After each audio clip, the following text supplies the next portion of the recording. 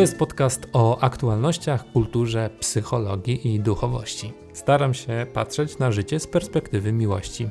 Wierzę, że doświadczenie trwania w niej odmienia i pozwala dobrze i sensownie żyć. Nazywam się Tomasz Somołyk i zapraszam na najnowszy odcinek. Wczoraj obejrzałem film Agnieszki Holland pod tytułem Zielona Granica. Film ma ogólnopolską premierę dzisiaj i dlatego postanowiłem, że nie będę czekał do poniedziałku z odcinkiem i opublikuję zamiast poniedziałku go dzisiaj, czyli w piątek. Ten odcinek będzie się składał z następujących części. Najpierw opowiem o filmie. Chciałbym, żeby to była po prostu czysta informacja, o czym jest i jak przedstawia poszczególnych uczestników sytuacji, o której opowiada. Potem najrzetelniej jak to potrafię, także bez mojego komentarza, postaram się streścić to, co się działo u szczytu kryzysu migracyjnego. A w trzeciej części podzielę się moją opinią. Trochę o filmie i generalnie o całej tej sytuacji. Na wstępie chcę powiedzieć jednak, że mimo moich największych starań, mimo tego, że chciałem i będę chciał opowiedzieć o tym filmie i o wydarzeniach na granicy jak najbardziej rzetelnie, doszukując się różnych informacji z różnych stron, na pewno popełnię gdzieś błąd. Być może gdzieś źle rozłożę akcenty, być może czegoś nie dopowiem. Proszę, poprawiajcie mnie w komentarzach. Nie roszczę sobie prawa do jakiejś nieomylności czy super obiektywizmu w tej sprawie. Jak najbardziej czekam na wasze zdania prostujące mnie w tym zakresie. No ale dobra, zaczynajmy. Najpierw o samym filmie. Zielona Granica jest historią o rodzinie uchodźców, która ucieka z Harasty, z Syrii, przed grozą wojny. Celem ich podróży jest Szwecja, gdzie mają się zatrzymać u członka rodziny. Bohaterowie, dzieci, matka, ojciec, dziadek opowiadają o dramacie wojny, o prześladowaniach, biczowaniu przez ISIS, bombach spadających na miasto. W trakcie filmu do rodziny przyłącza się jedna kobieta oraz poznajemy też historię innych uchodźców, którzy współdzielą ten dramatyczny los. Wszyscy ci ludzie u początku historii są przedstawieni jako ofiary działania Łukaszenki, który posługując się swoimi służbami zwabił ich i transportuje ich pod granicę polsko-białoruską. Tam białoruskie wojsko i Straż Graniczna wypycha ich na terytorium Polski. Uchodźcy koczują w lesie, brakuje im posiłku, wody, są zmarznięci, przemoczeni. Potem są wyłapywani przez polską służbę graniczną i z powrotem kierowani za granicę polsko-białoruską na teren Białorusi. Białorusini natomiast z powrotem wypychają ich za swoją granicę i kierują do lasu, do Polski. Uchodźcy są w potrzasku, stają się takim tragicznym towarem przetargowym, są poniewierani od granicy do granicy, znajdują się w sytuacji bez wyjścia. Każda godzina spędzona w lesie pogarsza ich dramatyczną sytuację. To jest główna oś historii tego filmu i właściwie wokół tego wszystkiego toczy się fabuła tego filmu i raczej nie będę wam opowiadał dalej, co się dzieje w kolejnych wątkach. Film trwa ponad 2 godziny. A skupię się na tym, żeby od punktów wyliczyć wam, jak według mnie przedstawiani są poszczególni uczestnicy tych wydarzeń. Przede wszystkim chciałbym jednak powiedzieć o samym filmie, że kładzie on główny nacisk na ukazanie dramatu ludzi, którzy przekraczają granicę. Wskazuje na ich krzywdę, wskazuje na ich dramatyczną sytuację. Jest ten film, Zielona Granica, w swoim najsilniejszym przesłaniu proludzki, humanitarny, prolajferski, wskazuje na godność życia, na jego wartość, upomina się o godne traktowanie człowieka. To jest najbardziej doniosły głos, jaki z niego wypływa. Film ponadto jednoznacznie potępia politykę Łukaszenki. Pokazuje, że od tej jego pułapki wszystko się zaczęło. Że to on wywołał ten kryzys, że było to jego celowe działanie. Ukazane są ponadto uzasadnione domysły, że sprawa wywołana jest w porozumieniu z Rosją Putina. Duża, a właściwie dominująca część tego filmu to jest ukazanie działalności aktywistów, a właściwie pokazanie zaangażowania jednej z grup tych aktywistów przygranicznych, tak zwanej grupy Granica. W filmie są to ludzie, którzy aktywnie organizują akcje pomocowe, wyszukują ludzi z lasu, znajdują ich, dostarczają im leki, koce, karimaty, ciepłe napoje, udzielają pomocy medycznej i prawnej. Jeśli chodzi o strażników granicznych, to dominujący, zaraz powiem o wyjątkach, obraz strażników jest następujący. Strażnicy jako całość są pokazani jako osoby bezwzględne, brutalne, nierozgarnięte, agresywne, wulgarne, pijące na służbie, traktujące uchodźców z pogardą, nazywają ich turystami, nazywają ich ciapatymi i w trakcie jednego z przewozów tak pogardliwie komunikują, że śmierdzą, mówiąc delikatnie, używają wulgaryzmu tam. Taka postawa strażników umotywowana w filmie jest sceną odprawy, w której zwierzchnik Straży Granicznej tłumaczy im, jak mają się wobec ludzi przekraczających granice zachowywać.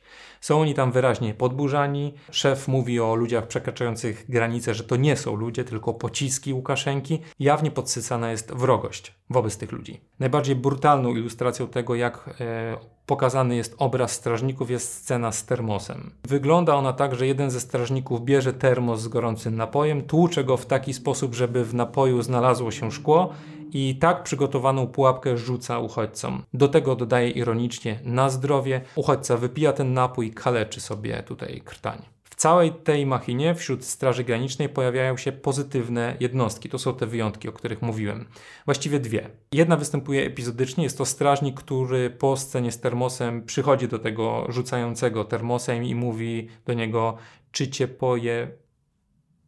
I widać, że ewidentnie mu się nie podoba zachowanie tego współstrażnika. Natomiast drugą, ważną i już nie epizodyczną postacią jest taki jedyny sprawiedliwy strażnik Jan, który przez cały film w różnym stopniu dystansuje się od brutalnych działań Straży Granicznej. W ostatniej scenie, niejako w kontrze do tej masy strażników, którzy byli pokazani jako źli, on decyduje się przymknąć oko na to, że odnajduje w trakcie kontroli, że jeden z uchodźców jest przewożony, no ale on przymyka na to oko i dzięki temu udaje się tego uchodźcę przewieźć. Podobny obraz jest z policją w tym filmie. Wśród niegodnych przesłuchiwań, wywyższającego się traktowania, takiej nieżyczliwości i natarczywości pojawia się jedna kobieta policjant, która wyłamuje się z tego całego negatywnego obrazu. Jeśli chodzi o mieszkańców, to są oni pokazywani raczej dominująco pozytywnie, to znaczy oni udzielają pomocy, dzielą się pokarmem, napojem i jest kilka takich scen. Jedynym kontrapunktem jest moment, w którym bohaterka, którą odgrywa Maja Ostaszewska, jej samochód jest zdewastowany i okraszony napisem WON. Białoruskie służby są natomiast zdecydowanie najgorzej pokazane w tym filmie. To takie pełne ucieleśnienie zła, biją niewinnych ludzi bez powodu, okradają czy sprzedają wodę uchodźcom za 50 euro, a potem ją wylewają. Film jest jednoznacznie antyrządowy i antypisowski. Wskazują na to komentarze bohaterek przy konferencji ministra Błaszczaka i prezydenta Dudy. Wskazuje na to postać Bogdana, którego gra Maciej Sztur. Aktywiści także z grupy Granica krytycznie odnoszą się do działań rządu, nazywając je szkodliwymi. Jest też kpina, taka jednoznaczna krytyka z działania ministra Zbigniewa Ziobry. Film posiada też taką jawną scenę antyplatformerską. Jej celem chyba było ukazanie rozkroku, w jakim staje ta partia, oraz krytyka postawy niektórych wyborców Platformy Obywatelskiej, którzy umywają ręce, nie włączają się w pomoc uchodźcom, bo nie chcą się narażać i odjeżdżają swoim drogim SUV-em do swoich spraw. To wszystko ilustruje scena z Basią, bohaterką odgrywaną przez Agatę Kuleszę. Basia jest proszona o pomoc aktywistom. Gdy jedna z aktywistek pokazuje jej sceny z poniżającym traktowaniem uchodźców, Basia odwraca głowę, mówi, że dla niej to jest za dużo i dodaje: zawsze głosowałam na Platformę, nawet chodziłam pod sąd ze świeczką, jak trzeba było, natomiast to już jest dla mnie za dużo i siada do swojego eleganckiego SUV-a i odjeżdża. Film wreszcie jednoznacznie jest antyunijny. Bohaterowie kilkukrotnie podnoszą brak reakcji Unii Europejskiej na kryzys, obwiniają Unię za śmierć tysięcy ludzi. Podkreślane jest też to, że Unia nie chce wziąć odpowiedzialności i że jest taką kolorową wydmuszką. Na zewnątrz wszystko ładnie, a jak przyjdzie co do czego, do realnej tragedii, to zachowuje bierność i niemoc w działaniu. Całość tego antyunijnego przekazu dopełnia smutno-ironiczny obraz sponiewieranych uchodźców siedzących na tle okręgu składającego się z 12 złotych gwiazd. Warty wspomnienia jest także epilog tego filmu. Przenosimy się pod sam koniec opowieści do granicy polsko-ukraińskiej, do lutego 2022 roku. Ukazana jest tam masowa, zorganizowana pomoc uchodźcom z Ukrainy po inwazji Rosji na ich kraj. Tu wszyscy Polacy są razem, strażnicy graniczni, aktywiści, zwykli ludzie pomagają, są współczujący i czuli. Film kończy się napisami w języku angielskim, że Polacy w pierwszych dniach inwazji Rosji na Ukrainę przyjęli 2 miliony uchodźców z Ukrainy do Polski. Natomiast kolejny napis jest informacją o tym, że na polsko-białoruskiej granicy wciąż giną ludzie. No i myślę, że to tyle na temat filmu. Zakończymy tutaj pierwszą część i przejdziemy do części drugiej, czyli mojej takiej próby zrekonstruowania tego, co się działo na granicy polsko-białoruskiej w październiku i trochę w listopadzie 2021 roku. Otóż tysiące ludzi z Bliskiego Wschodu zostało zwabionych przez Łukaszenkę w taki oto sposób, że gwarantowano im łatwe przedostanie się na zachód. Tam miało czekać ich lepsze życie, przejście do tego lepszego życia wiodło przez granicę polsko-białoruską, przez tereny puszczy. Kim są ludzie, którzy byli w ten sposób zwabieni? I tu pojawiają się już pierwsze rozbieżności. Jedni mówią, że to uchodźcy, czyli osoby uciekające ze swojego macierzystego państwa przed prześladowaniami. Inni natomiast, że zdecydowana większość tych ludzi poszukuje lepszej sytuacji ekonomicznej, a więc, że tym samym nie są uchodźcami. Jak jest w rzeczywistości? Prawdopodobnie tak, że są tam i tacy ludzie. Są i uchodźcy proszący o azyl w Polsce, i migranci, których docelowym miejscem, do którego chcą się dostać, są na przykład Niemcy, żeby poprawić swój status ekonomiczny. W związku z pojawieniem się takiej masy ludzi wybuchł kryzys migracyjny. Później utworzono tam zamkniętą strefę. Około 130 miejscowości zamknięto i wprowadzono stan wyjątkowy. Ludzie, którzy przekraczali granicę, koczują w lasach, organizują sobie prowizoryczne warunki do przetrwania. Na pomoc tym ludziom wychodzą różne grupy aktywistów z całej Polski, organizacje humanitarne oraz część mieszkańców z zamkniętej strefy. Wszyscy ci ludzie dostarczają koczującym w lesie kocy, jedzenia, śpiworów, schronienia, udzielając im wszelkiego innego wsparcia, także potem w ośrodkach dla cudzoziemców. Część aktywistów podnosi na alarm, że jeżeli oni tego nie będą robić, jeżeli oni pierwsi nie zdążą do osób koczujących w lesie, to przyjdą służby państwowe i ich wypchną za granicę, alarmując tym samym, że na migrantach, na uchodźcach stosowane są nielegalne pushbacki. Tym samym tworzy się napięcie między Strażą Graniczną, wojskiem, a aktywistami. Służba graniczna niejako w odpowiedzi na te zarzuty o pushbacki broni się, że działa w ramach prawa, podnosząc fakt, że takie przekraczanie granicy jest nielegalne, a ich zachowanie wynika z obowiązującego prawa. Rząd i służby ponadto podnoszą, iż działanie umotywowane jest tym, że istnieje niebezpieczeństwo, że niektórzy ludzie, którzy przedostają się przez granicę, mogą stanowić niebezpieczeństwo dla naszego kraju i trudno ich zweryfikować. Podkreślają, że wywołany kryzys na granicy jest skutkiem działań Łukaszenki, mającego znamiona wojny hybrydowej. Czym jest wojna hybrydowa? Polega ona na współdziałaniu konwencjonalnych i niekonwencjonalnych działań siłowych i dywersyjnych. Jakie są to działania? Jakie to są instrumenty? Jest to szerzenie dezinformacji, wbijanie klina między państwo a jego obywatelami, nadszarpywanie zaufania na tej linii, działania niezidentyfikowanych sił specjalnych, terroryzm, cyberataki, przestępczość, wywoływanie elementów psychologicznych, na przykład manewry przygraniczne wywołujące poczucie niepokoju i braku bezpieczeństwa. Celem tych działań jest osiągnięcie celów politycznych, czy wywieranie politycznego nacisku. Sztucznie wywołany kryzys migracyjny przez Aleksandra Łukaszenkę wypełnia znamiona co najmniej zagrożenia hybrydowego. Jest bardzo podobny, jest wręcz identyczny jak manewr zastosowany parę lat temu przez Turcję. Migranci trafiają na granicę rejsowymi samolotami organizowanymi przez białoruskie władze, tak jak to czynił Erdogan, aby wywrzeć presję na Unię Europejską. Wróćmy do skomplikowania tej sytuacji. Aktywiści podnoszą, że pushbacki, czyli zawracanie osób, jest nielegalne, niezgodne z międzynarodowym prawem, konkretnie z konwencją dotyczącą statusu uchodźców podpisanej w Genewie z 1951 roku. Rząd odpowiada dwojako. Wskazuje na rozporządzenie MSWiA, które daje takie kompetencje strażnikom i wskazuje, że konwencja obejmuje uchodźców, a nie migrantów ekonomicznych. Stopień skomplikowania tej sprawy polega na kilku wątkach. Po pierwsze, na trudności w rozstrzygnięciu, kto jest tam z tych ludzi na granicy migrantem ekonomicznym, a kto uchodźcą. Po drugie, fakt, że przepis konwencji owszem zakazuje pushbacków, ale potem dodaje, nie można powoływać się jednakże na dobrodziejstwo niniejszego postanowienia uchodźca, co do którego istnieją podstawy, aby uznać go za groźnego dla bezpieczeństwa państwa. Po czwarte wreszcie, że państwo podnosi, że mówimy o operacji wrogich Polsce służb specjalnych. I tak służba graniczna umieszcza w swoich materiałach treści, które dowodzą na agresywne zachowania niektórych ludzi, a aktywiści i organizacje humanitarne pokazują materiały o rodzinach, dzieciach, kobietach i zeznaniach wielu poszkodowanych, którym pomogli. I do tego dodajmy jeszcze to, co się dzieje w mediach, wzmożenie, debata publiczna. Następuje coraz bardziej rozgorzała polaryzacja. Dla jednych służba graniczna jest czymś w rodzaju państwowej, bezwzględnej bojówki, nie liczącej się z krzywdą ludzi w lasach, a dla drugich służba graniczna działa słusznie i dba o nasze bezpieczeństwo. Jedni mówią o ludziach z lasu, ofiary wojny hybrydowej, inni o tych samych ludziach mówią, że są najeźdźcami, którzy zagrażają bezpieczeństwu. Zakreślam oczywiście tutaj skrajne opinie i tak jak powiedziałem, pewnie zdania gdzieś pośrodku między tymi dwoma skrajnymi polaryzacyjnymi stanowiskami są różne i z pewnością też macie zdanie na ten temat. Ja stawiam tutaj kropkę i przejdę do trzeciej części, a więc do mojego komentarza o filmie i o całej sytuacji. Po pierwsze, wydaje mi się, że warto zobaczyć, jak skomplikowana i trudna jest sytuacja, w której się znaleźliśmy. Myślę, że dobrze byłoby na to wszystko spojrzeć z boku, tak z lotu ptaka, czym motywowane są decyzje wszystkich osób, każdej ze stron tego sporu, tych uczestników i ofiar kryzysu.